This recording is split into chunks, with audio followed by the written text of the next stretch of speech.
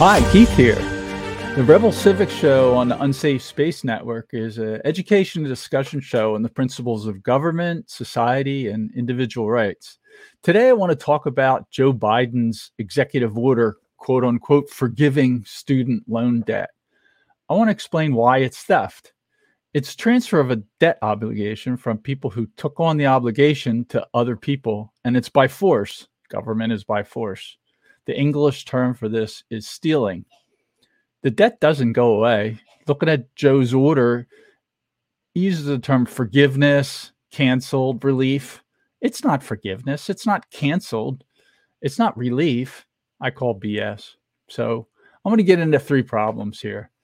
One, it's immoral. Theft is immoral. Taking other people's stuff is immoral, even when the government does it. Two, it's economically foolish. It's stupid if you think about it from an economic point of view. And it's unconstitutional. They have no authority to do it. So let's start by looking at the order.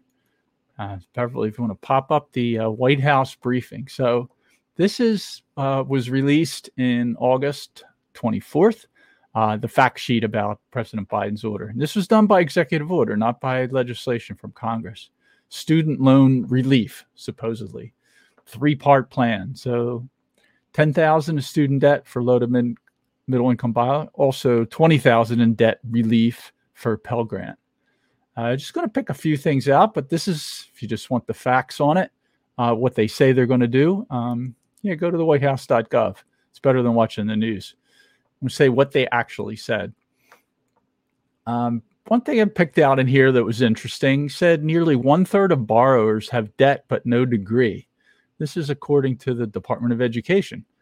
That's interesting.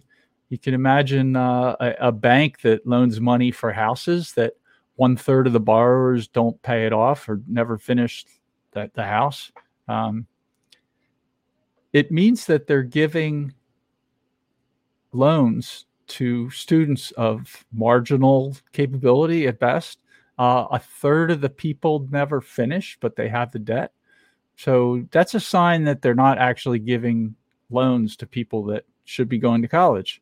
1/3 is an atrocious rate to complete a goal like college. Whatever their reason for doing it, for not going, and I'm not arguing that there's reasons to complete it. There's probably a lot of people get to college and they're disillusioned and they stop. And now they got this debt. Somebody convinced them to start something that when they got there, they realized they shouldn't have bothered with. Another interesting one, not to get into the race thing, but since Biden and the White House did, I'll bring it up. White House says the student debt burden also falls disproportionately on Black borrowers. Now they got to throw in race. That's the latest thing, right? 20 years after first enrolling in school, the typical Black borrower who started college in the 95 to 96 school year still owed 95% of the original student debt. That's an astounding statistic. 20 years into a loan and they still have 95% of the debt. I guess forgiveness, quote unquote, is the thing, because after 20 years, you think they ain't paying it back. Now, I don't know why they need to go into race, and I don't want to get into racial differences, but is this because they're giving more loans to more Black people who shouldn't have ever gone to college than white people? I don't know. But that's an interesting statistic, and it's also interesting that that's what they decided to put in their order. So anyway, there's a three-part plan here. I'm going to go through some of the plans. So targeted debt relief to address the financial harms of the pandemic. That's the cause. Well, they need a reason. He knows he's not actually legally allowed to do this. So they have to claim some kind of an emergency. This is because of COVID.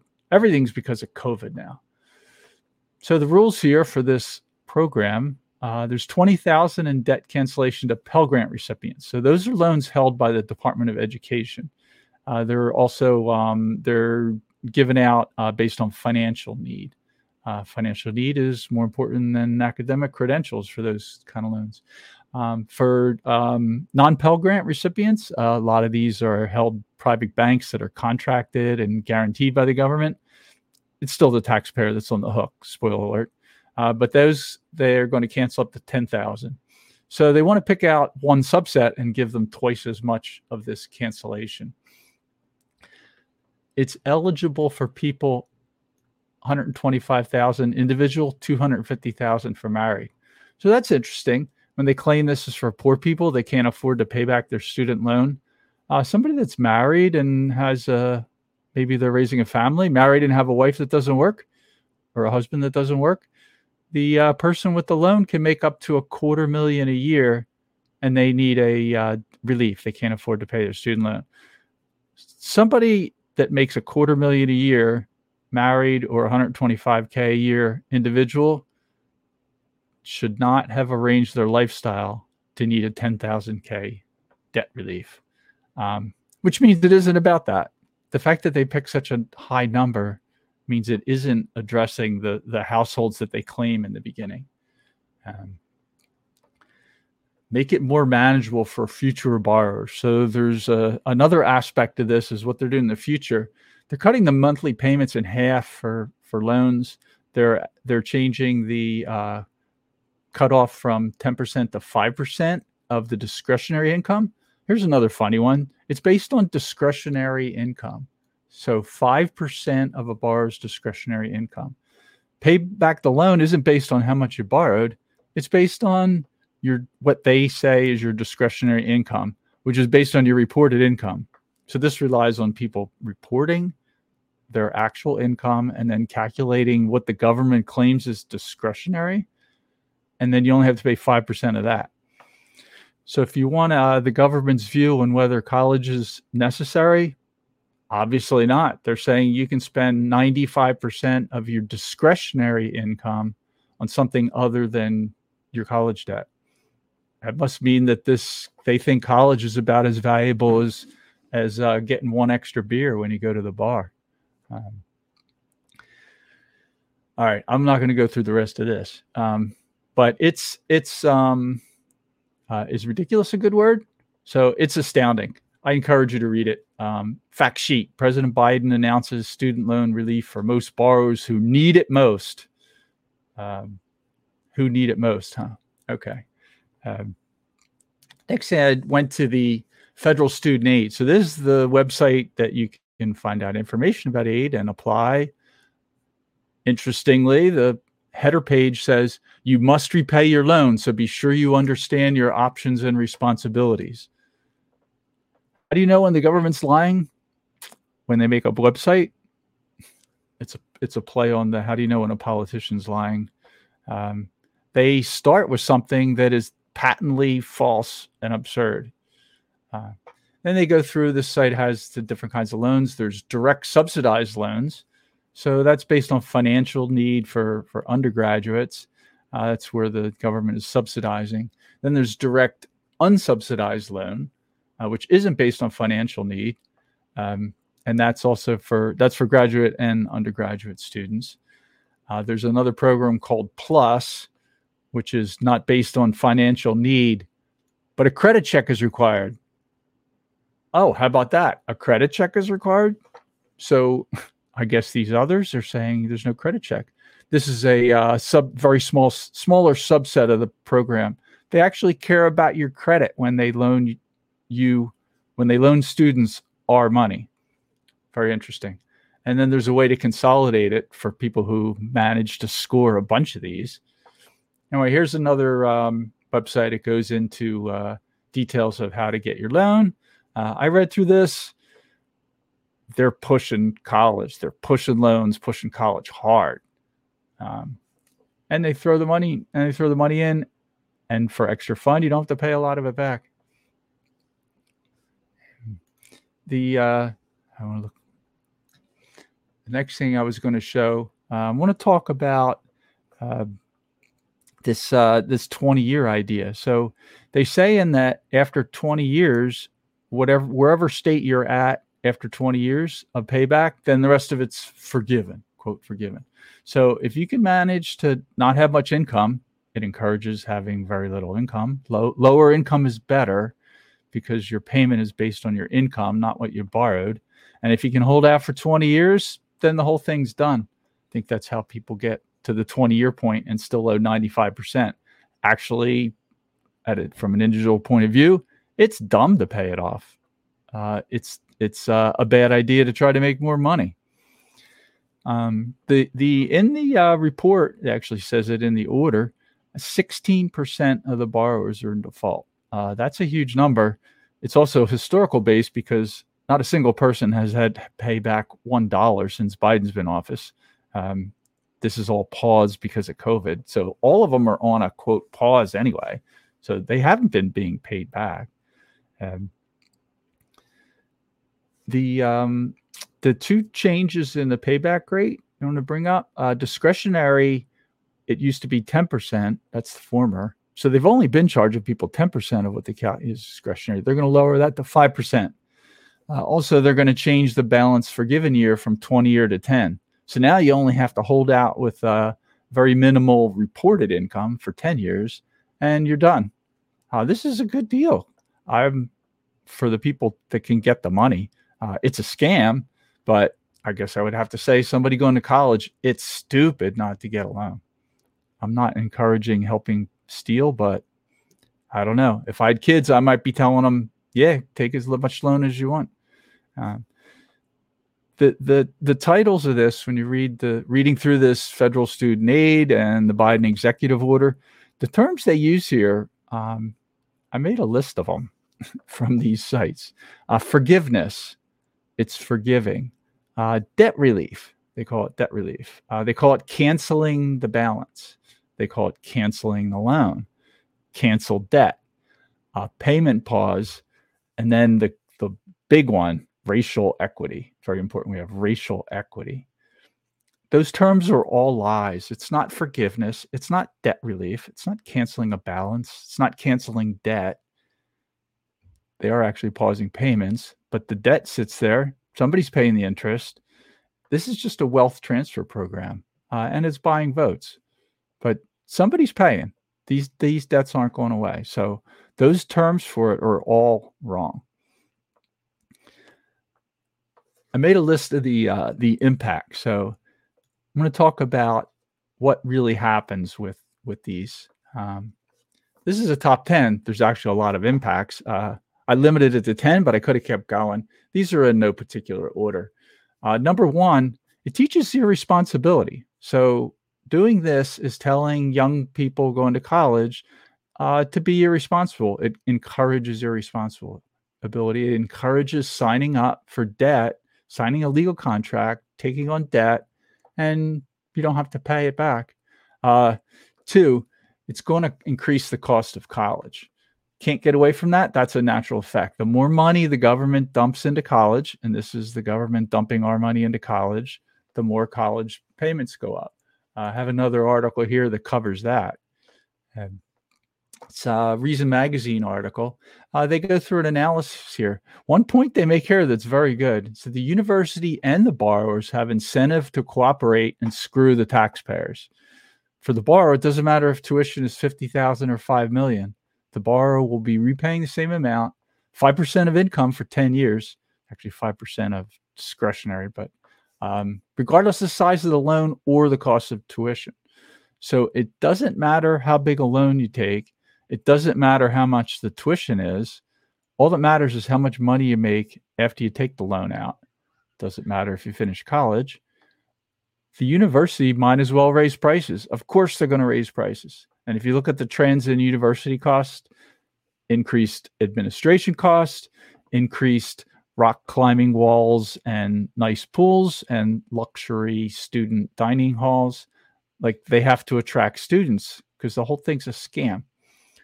So as the author says here, it's Robbie Suave, by the way, this way the university pockets more money and the borrower doesn't even have to pay it back.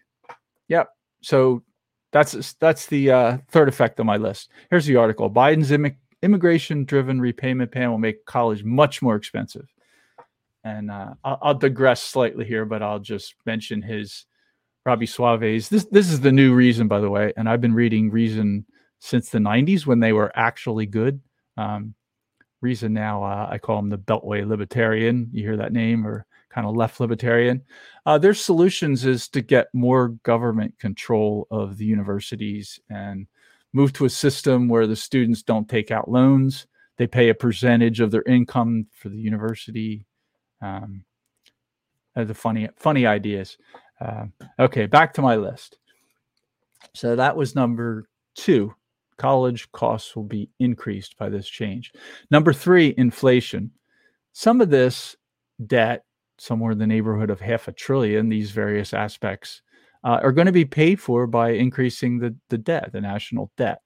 The way that is handled is by printing money and borrowing money, both of which are forms of taxes that are somewhat hidden to people that aren't paying attention. Inflation is increasing the money supply. That's the Federal Reserve printing more dollars that don't exist out of thin air. There will be some of that because of this. Federal government will also borrow some money because of this. That's a tax on future generations. So some of the burden of this goes on people that not only didn't go to college, but haven't been born yet. So sure, let's pay for college now, and we'll put the debt on people that haven't been born yet. That's the easiest group to dump taxes on. They don't vote. They can't even talk. They're going to increase taxes. It's part of the purpose of the 87,000 new IRS agents is to go after middle income people that are getting around taxes. So there's going to be an increase of taxes. All right, on my top 10 list, I didn't mean to take this long to go through it.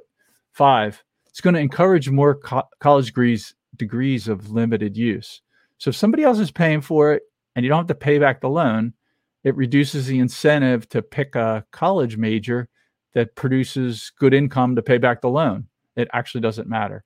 So part of this, one of the effects of this program, I think we should expect to see more 4th century art history degrees, more gender studies degrees, and more PhDs in lesbian dance theory. Like that's a natural effect. If somebody else is paying for it, doesn't matter what you get. Number 6, it's going to expand the government loan program and the government debt. So this is all precedent. This is going to just be continued on. People are going to look at this and say, oh, we have to do better next year. 7, it'll set a precedent for future and even bigger forgiveness orders. It's going to be a requirement of the party that's doing this now, because next administration, they're going to have to say, oh, well, Joe only did 10,000. I'm going to do 12,000. Like it's a one-upmanship. So expect this to set a precedent. This is not a one-time event, even if Joe Biden's order is a one-time. Number 8, teach kids that DC will step in to solve every problem, including your screw up. You screw up, don't matter. DC will step in and take care of it. 9, it'll increase dependency on the federal government, which is really part of 8. I could have combined them. But in general, it's encouraging people to be more dependent on the federal government. Number 10, it's going to increase voting Democrat in the midterms and in the 2024 elections. People that have been watching this show know I don't get into this politics. I don't really care all that much about the difference between the parties. But this is clearly some vote buying going on here. And full disclosure, I've never been a member of any political party. I don't intend to join a political party. But this Mises Caucus thing's making me think a little more about that. But I've managed to make it to this age without ever joining a party. I don't see political parties as being the solution to anything in D.C., based on my history of watching them. Anyway, you can pause the screen. I'm just rambling now, Beverly. So this whole thing is economically stupid. Like, this is a dumb idea. So we have to think, like, what is the purpose? Because it's not economics, not real true economics. It can't be. It's not really about the poor, because the benefit is primarily to college educated people, which are wealthier. You know, a bachelor's degree is worth right now statistically 1.2 million more in lifetime earnings. So it's not about economics. It's not really about the poor. Actually, poor people tend to go to college less. They're shouldering more of a burden than the higher income people. So it's not really about the poor. It's not about economics. So I can think of 3 possibilities. Caveat, I'm careful about speculation. And when I do so, I point out I'm speculating here. So one of the purposes is more money to colleges. It's certainly an effect of it. So I have to consider that possibly that's one of the purposes. Second, it's a cash windfall to college-educated elites. Here's a group that's going to get a big benefit of that. Employees of the Department of Education. I bet you there's a lot of people working in the Department of Education that are going to get a windfall from this. So that's who's getting the cash windfall from it. Again, I'm speculating. I'm not saying that is their purpose, but that is something that happens, and that could be one of the underlying purposes. Third speculative purpose, it's payback to voters from the last election, because Joe Biden did promise to do student debt relief in his campaign. So it's a payback, and it's vote buying for the midterms and the 2024 election. That looks like the most likely possibility to me. Okay, next thing I want to get into is really the value of college. So what is college worth? This program and society in general is really pushing people into college. 50 years ago, only 5-10% of people went to college, 5% in the 50s. Now it's something like a third. And a lot of people go to college that shouldn't go to. And I'm not saying no one should go. I went to college, but there's a lot of people going to college that would be better off going to a trade school or getting a job or becoming an apprentice or doing a co-op program. So we have to look at what is the real value of a college.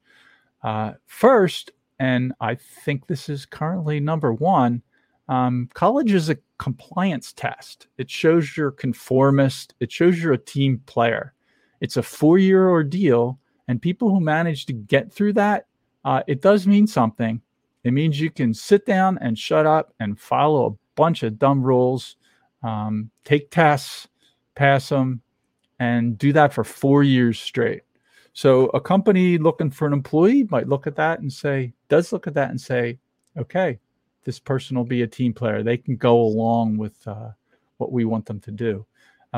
Secondly, I think it has an effect of being sort of an IQ test. There is kind of a cutoff. A lot of people start college and aren't really scholars. Depending on the degree, they might change the degree, they might give up. So it is a really bad version of an IQ test. Ever since they made IQ tests illegal for employers, for those that you don't know, it is illegal to give somebody an IQ test and use that. So you have to figure out if someone is intelligent, because if you own a company, you're a manager and you're hiring employees, intelligence does actually matter. That's a factor, but you're not allowed to use an IQ test. So a really poor substitute measurement for that is a 4-year degree. So that's why you see people looking for an employee and they say 4-year college required. The major actually doesn't matter anywhere near as much as the actual piece of paper that says you made it through. You did the ordeal, and we see that as a sign, and that might be valid. I don't know. Carter on his show has talked about hiring people for startups, tech companies was involved in, and one of the stories he's told me was about hiring people that have a MBA for a financial position, a startup. So you get a new grad MBA straight through, got a bachelor's degree in economics and an MBA, or bachelor's of finance and an MBA, versus a guy who owned and ran a pizza shop for 15 years. Carter said, as far as the software company goes, take the guy that owned and ran a successful pizza shop for 15 years. He knows way more than a guy that just got an MBA. So that's an interesting story. Again, I digress. But I want to bring up something called the sheepskin effect. So I got another share here. If you've never heard of this before, the sheepskin is the name for the college degree, the traditional name. I guess back in the day they printed it on sheepskin. I don't know. Mine is on fake parchment from University of Maryland. But the sheepskin is a name for the degree. The sheepskin effect is the income-derived effect from the actual sheepskin. In other words, from the degree. This is a fun one to read about because if you search for it, almost all the articles say that it's wrong, and it can be amusing to read why people say it's wrong. Basically, university professors and Department of Education wonks and Keynesian economists will argue that it's false. A summary of it is, it started, the guy who made up the term, he took a look at statistics in the U.S. for people who made it through 3 years of college and dropped out versus getting the degree in 4 years, and found that the majority of the lifetime economic benefit of going to college comes after the 4 years. So if the education was what the benefit that produced more income was, if education was a benefit, then you should see an increase at 1 year of college, 2 years of college, 3 years of college, 4 years of college, about the same. Now you might argue maybe you learn a little more in the fourth year. I think I might argue, actually, I saw a lot of people sliding when they realized they were going to make it. But overall, statistics is a great way to look at this. So what the original study found was that it's an astounding difference, 3 years to 4 years. So there's two theories, like nearly everything that produces economic benefit you learn in the fourth year of college. That doesn't sound right. Or just going through 3 years and not finishing, what you learn doesn't actually matter as much as you would hope and what people claim. What actually matters is getting the degree, the piece of paper. So I looked at a bunch of stuff trying to find a good analysis, and I found this one that I really liked, Brian Kaplan. This is a nice mathematical analysis. Sorry for the little bit of geekiness here, but he went through a large amount of data and this general social survey with a degree. So he took statistics and he did several different versions of it. The most detailed one here, where he's assigning weights, and he assigned high school diploma, associate degree, bachelor's degree, and graduate degree. So count those four as a benefit, and then look at the years of education. So start with 1 year up through PhD degrees. And he ran the stats on this. When controlled for the degrees, which is, the four different ones he split it into, every year of education in his data, he found that a year of education raises lifetime earnings by 2%. The degree, getting the actual degree, boosts earnings by, round off, 26%. So what this is saying is that if you make it through 3 years of college but don't actually get the piece of paper, and this is all degrees US, it's the general statistics. Doesn't matter what degree we're talking about here. Getting the piece of paper statistically will give you 26%. And he's rounding off all four. So high school, associate, bachelor's, graduate degree. He did later, he splits it into the more advanced degrees, and it actually, that shows a little bit bigger effect. So the more, here, I'll just do one more of these and then I'll move on. Like a 4-year degree is a 46% advantage over high school. And then an advanced degree, graduate degree, is another 39% over the 4-year degree. Anyway, this is interesting. This is talking about the value of the actual degree. So it's the piece of paper as more than the years of education. Gene Epstein, the former, he was a writer on economics for many years. Now he hosts the Soho Forum. He's great. I watched him host a debate at PorcFest this year. He taught college, and he talked on a podcast with Tom Woods a couple weeks ago about an experiment he did when teaching college. He became disillusioned with the whole thing. So he did an experiment after several years because he started thinking that the students didn't really care.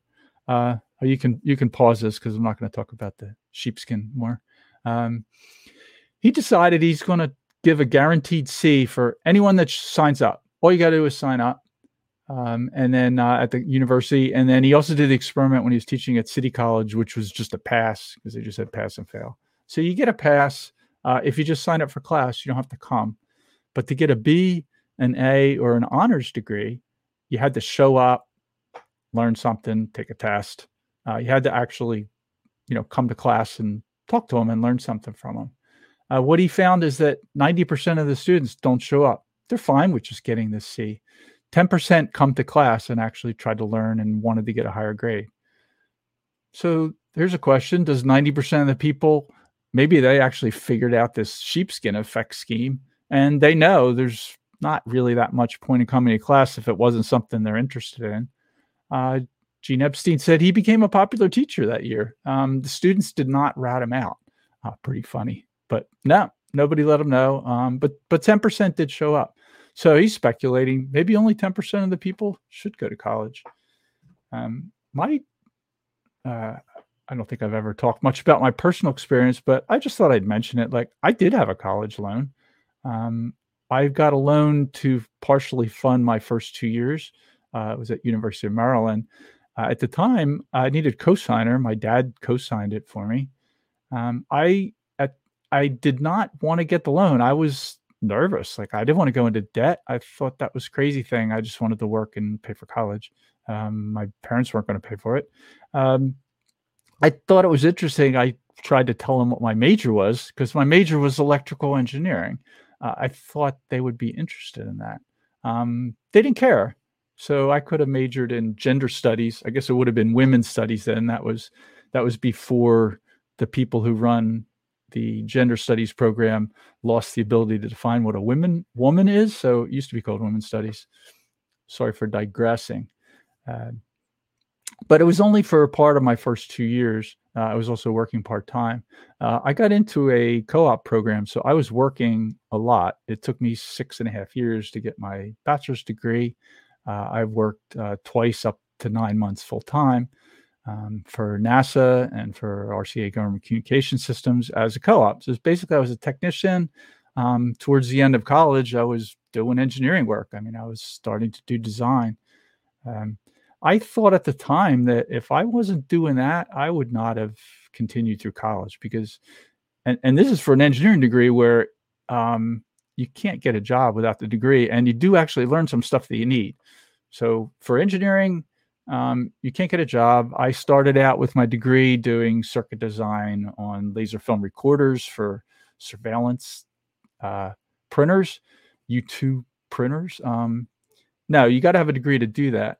But what I found interesting when I was interviewing for jobs as I was graduating, as soon as companies, I interviewed for a bunch, as soon as they found out I was a co-op and I worked for a year at NASA on satellite, weather satellite stuff. And then I worked 4 or 5 different stints at RCA on laser film recorders.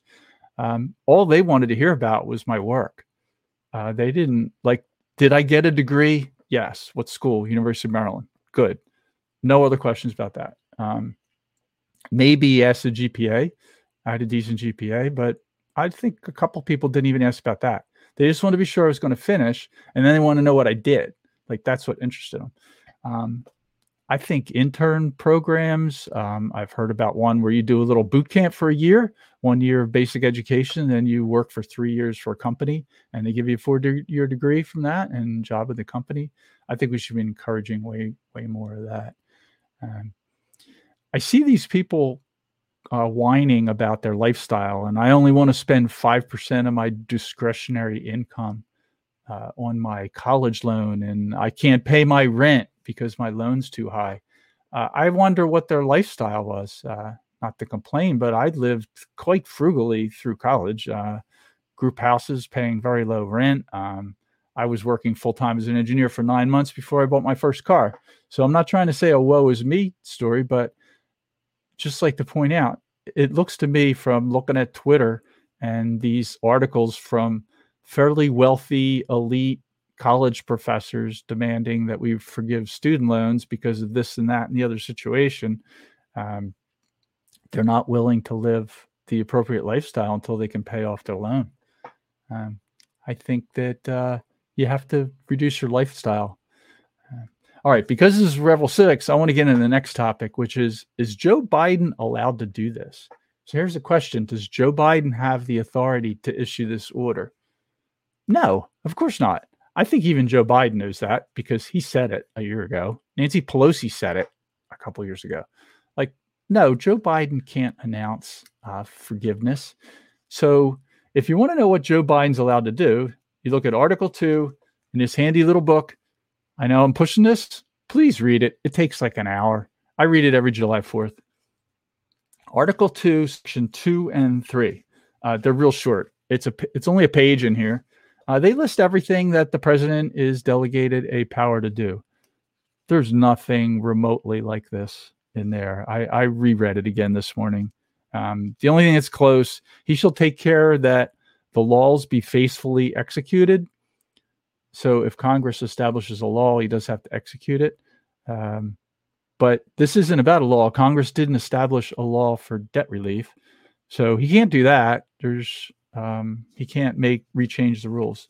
So no, Joe Biden has no authority to do this. They claim, I looked up what they think this is based on. As I said earlier, they think it's because of COVID, because it's an emergency, that it's a debt relief. There is a law that says they can do student debt relief because of a war and crisis and emergency. And they say COVID is the emergency. As a side note, COVID was not an emergency. The emergency was the lockdowns and the all the various things that went along with that. It was the government's reaction to COVID that was the emergency. But no, I just want to call BS on Joe. You don't have authority to do this. Who else might? Congress. Can Senate and the House of Representatives do this and pass a law and send it to Congress? No, I reread that too. That's Article 1, Section 8. That's 2 pages in the little book. And I went through them again just to see, like, did I forget? Did I miss something? Is there something in here that allows Congress to forgive debt? And then back up one step further. Is there something in here that allows Congress to implement a student loan program? And one step further, is there something in here that allows Congress to set up and fund a Department of Education? The answer to all those questions is no. The entire Department of Education is unconstitutional. There's no authorization to do that. The student loan program is unconstitutional. And Congress saying it's okay and the president saying this is an emergency doesn't change that. Emergencies do not change the authorization that the states delegated to the federal government in here. I'm going to mention one thing that I saw that I would entertain an argument, possibly. Article 1, Section 8, Congress's job. One of them is to provide for organizing, arming, and disciplining the militia. Now, perhaps you could argue, and the militia, this is when they're employed in service to the United States. They reserves to the states the appointment of officers. So this is the militia in 1788 when this was ratified. That's what we're talking about here. That is all the body of the people, all able-bodied men from 16 to 50 or so. That's who the militia is. They're no standing army. Remember, they were adamantly opposed to a standing army. So when they say authority in training the militia according to discipline prescribed by Congress, so it leaves the training of the militia to the states. But it does say that Congress can provide for organizing, arming, and disciplining. So Congress can fund, say, an AR-15 for every able-bodied man. You could argue that this would allow funding an AR-15 for every able-bodied man that was in the militia and trained. And perhaps you could argue that Congress could fund education for that. So if somebody wanted to try that, I might say, okay, I'll buy that. Congress can establish a Department of Education whose job is to do tactical and strategic training to the militias of the state for the people who join the militia. I don't see how you can get 4th century art history and Middle English languages degrees out of that. So as far as I'm concerned, no, they're not allowed to do any of this. And we should just shut down the Department of Education, which, by the way, is the only way to fix this problem. If we really want to fix the schools, you got to start with separating the federal government and schools. So I got another a quote I'd like to show you. So if you want to pop the slides back up, Beverly. This is somebody I mentioned on one of the last episodes, George Mason. He's an interesting founder that a lot of people don't hear much about. George Mason is often referred to as the father of the Bill of Rights. When Virginia seceded from England, which was way before July, don't hold me to it, but I think it was May of 1776, March, April, May, in there somewhere. Virginia was one of the first states to secede. Virginia seceded. They wrote a constitution. They became an independent state, and they had a Virginia Bill of Rights, which was written by George Mason. So when they did the actual Bill of Rights, so years later, 12, 13 years later, somewhere in there, they wrote the Constitution. Then they had the Bill of Rights. The Bill of Rights is based on what George Mason wrote. When James Madison, he was the delegate to the Constitutional Convention for Virginia, one of them, and he brought the Bill of Rights when that was done in the 1790s, 1791, I think. Anyway, George Mason is the father of the Bill of Rights. I'm going to quote something. This is from a memorandum he circulated after the Constitutional Convention. It's a great read. I encourage you to go check this out. And we'll put the links to this in the show notes if you go to the Unsafe Space website. He wrote this: objections to the Constitution of the government formed by the convention. So this is 1787. So remember, September 17th, 1787 is when they released the draft or the proposed Constitution from the Independence Hall in Philly to the states to ratify. He wrote some objections to it. George Mason was one of the three delegates in the Convention of Philly that voted against it, did not sign it. He didn't think it was limited enough. He was concerned that there was no Bill of Rights, that they hadn't limited the federal government enough in some key areas. He was concerned about the welfare clause. He said that is too open-ended, that wording, and a future Congress is going to abuse that and use it to do whatever they want. He was concerned about the supremacy clause, that was too open, that they should have clarified what that actually meant better. And he was concerned about the interstate commerce clause. Those were some of the things he objected to. But I posted this quote. If you follow the Unsafe Space Facebook page, I think I posted this yesterday, the day before, but I love this quote. So George Mason said, "This government will commence in a moderate aristocracy. It is at present impossible to foresee whether it will, in its operation, produce a monarchy or a corrupt, oppressive aristocracy. It will most probably vibrate some years between the two and then terminate in one or the other." So, damn, he nailed it. How did he know? This was 1787. He said this. He's looking at the Constitution and some of the ways it could be abused because it wasn't limited enough. And we'll leave this as a exercise for the reader. Maybe we should have a poll on this. So did we vibrate some years, 250 or so now, between these two? And do we have a monarchy or do we have a corrupt, oppressive aristocracy? Seems like we have both. Joe Biden's order is something that would come from a monarchy, as if he is king. The Department of Education and the student loan program itself came from a corrupt, oppressive aristocracy. So perhaps if I was as smart as George Mason and around in 1787, I would have said both. I think we got both, and it does vibrate between the two.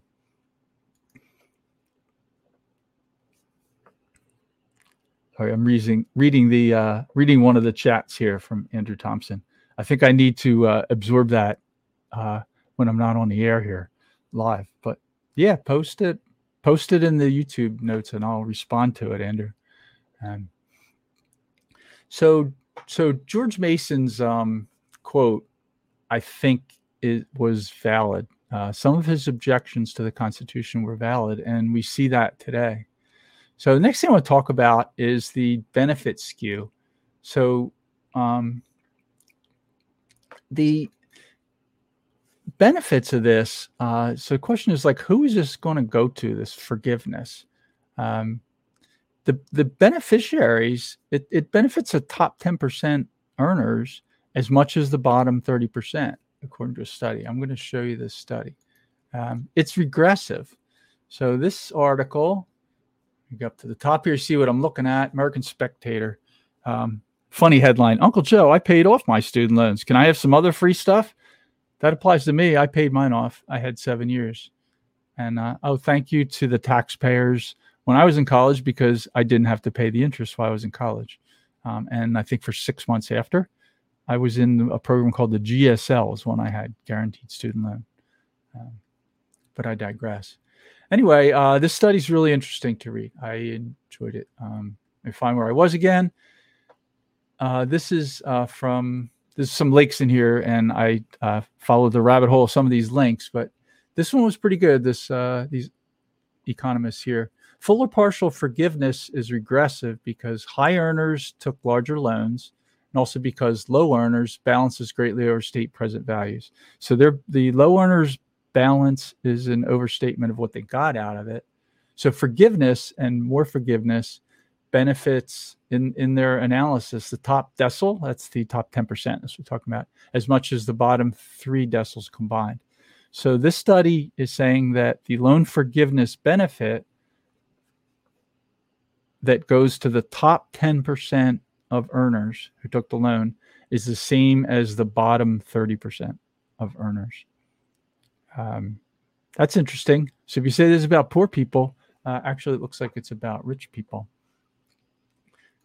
I'm going to say one more thing. I want to talk about the total here. So there's a question on how much is really the total relief here.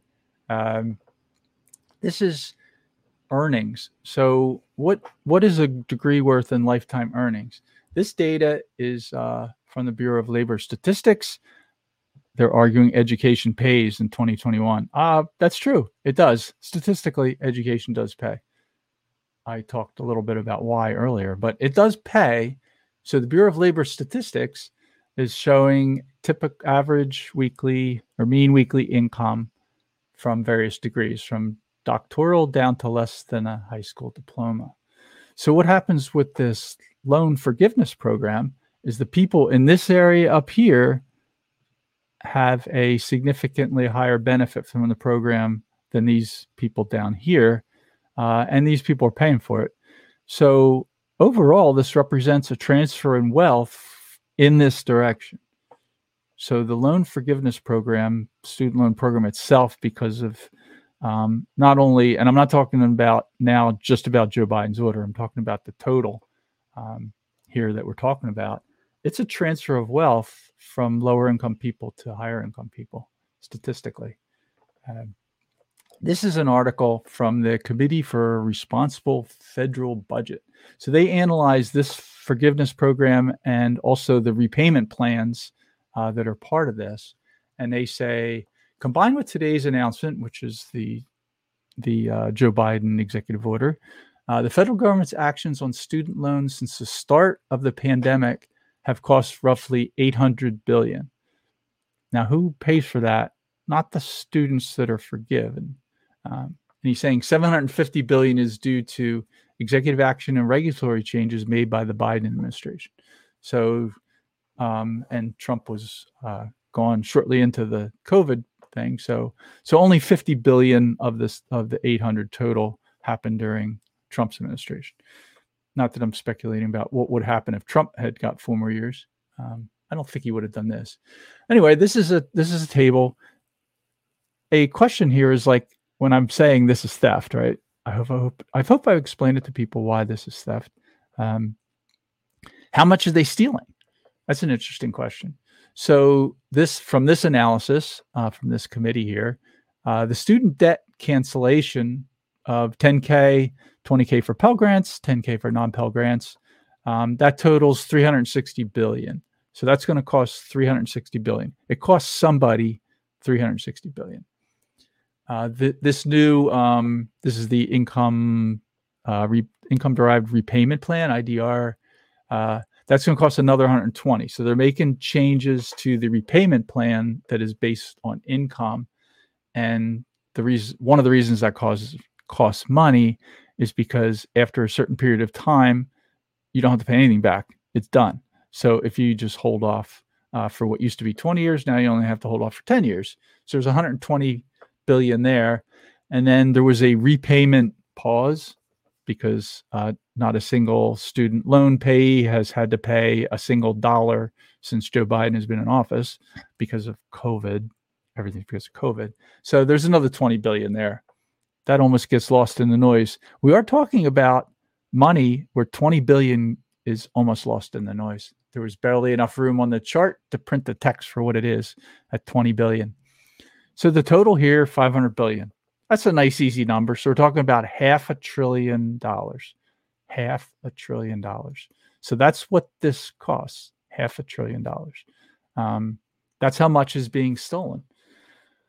All right, you can stop the share now. I'm just going to rant for a little while and then close this out. So Al Capone didn't pull off a crime anywhere close to this. He couldn't even dream of stealing $500 billion.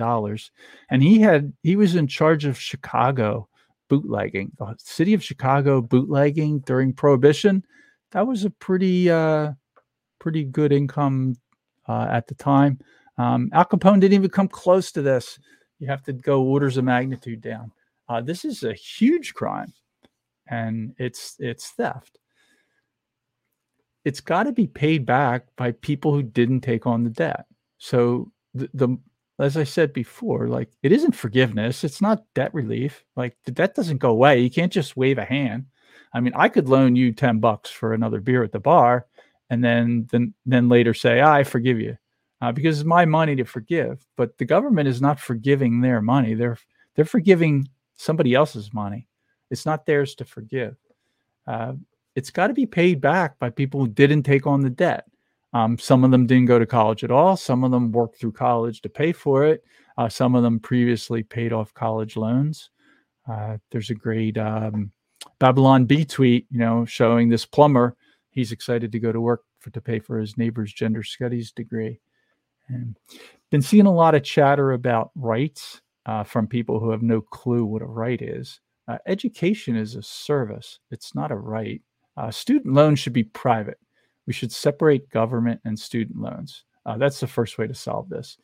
And a private bank issuing a loan to a student, it should be based on risk versus reward. It's an analysis by the lender. The degree chosen matters. The predicted student's payback matters. Co-signer's financial history, if they require a co-signer, that matters. Credit risk matters. If that's how student loan programs were run, you wouldn't have 95% of the Black people 20 years into their loan, I said that wrong. You would not have the majority of Black owners 20 years into their loan still owning 95%. You would not have a 1/3 overall default rate on the student loan program. You should be private. Again, student debt forgiveness, student debt canceling, student loan relief, payment pause. Those are lies. Those names are all lies. It's a transfer of wealth. I call BS on that. It's a transfer of wealth from one group to another. That's theft.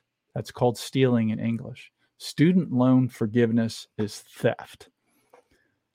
If anybody disagrees with that, I'd like to hear the argument. So this is stealing out and out. All right, I threw out a lot of links at you guys there. We'll put all the links on the Unsafe Space website with the show. That'll be up there in a few days. Carter has to do that. I encourage you to read them or read other things, and I welcome discussion on our Discord group or in the YouTube with the video. And maybe I got one of these things wrong. Maybe I pulled up some error, but I stand by the theft thing.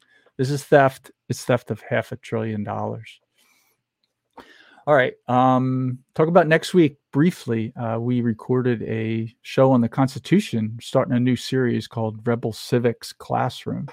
We had 4 students of various junior and senior high school ages, and I did about a 1 block class on the Constitution.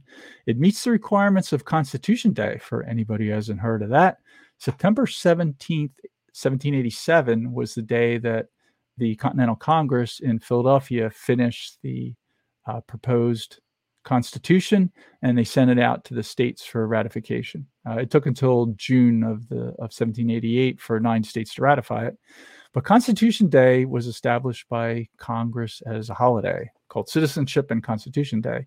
There's a federal law that requires all schools that accept federal funding to teach a block of the U.S. Constitution on Constitution Day.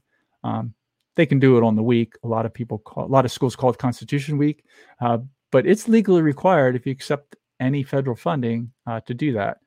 Not that I would use a legal required by Congress as an argument for something, but I'm curious. I wonder if people know, do their children in schools that accept federal funding on September 17th of each year always get a class on Constitution? So what we did for Rebel Civics is we recorded a class. We're going to release it for the Rebel Civics show next week. So it's out a couple weeks before the Constitution Day, Constitution Week. And if your school doesn't teach your kid this, you can show them the Rebel Civics video. I know most of my shows here have been addressed at adults. This one was aimed at high school, junior high school. I've guest taught the Constitution from 6th grade through 12th grade in local schools a bunch of times. It was fun doing it on video. So I encourage you to ask your school, do you do this? If they don't, maybe send them the Unsafe Space video on it. All right. So later this week, tonight, Florida time for me, we got Dangerous Thoughts with Carter. I think he's going to talk about this school stuff too, but he'll do it from more from a philosophical view. He probably won't get into the Constitution, but I will enjoy watching that. And then we got Token Minority Report tomorrow. So anyway, thanks for watching. I enjoy the chat. Anybody who wants to post on YouTube or some of the other platforms, and I find it, or say something in the Discord group, I enjoy comments on that. And I know there's a lot here I covered, but anyway, thanks for watching. I'll see you next time.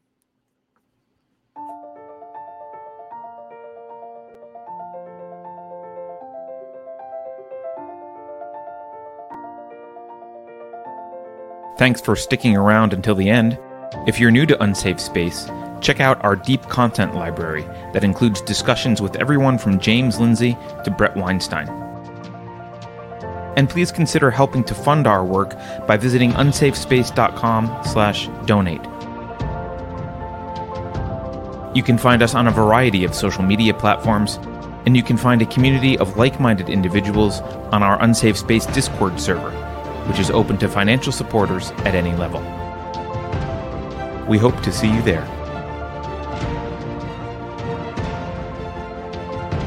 Warning. This is an unsafe space. Dangerous ideas have been detected. It would be better for your health if you forgot what you just heard. That should be easy for someone of your intelligence. The following co-conspirators are hereby ordered to watch CNN. Experts agree that 87,000 new tax collectors will make inflation feel like less of a problem.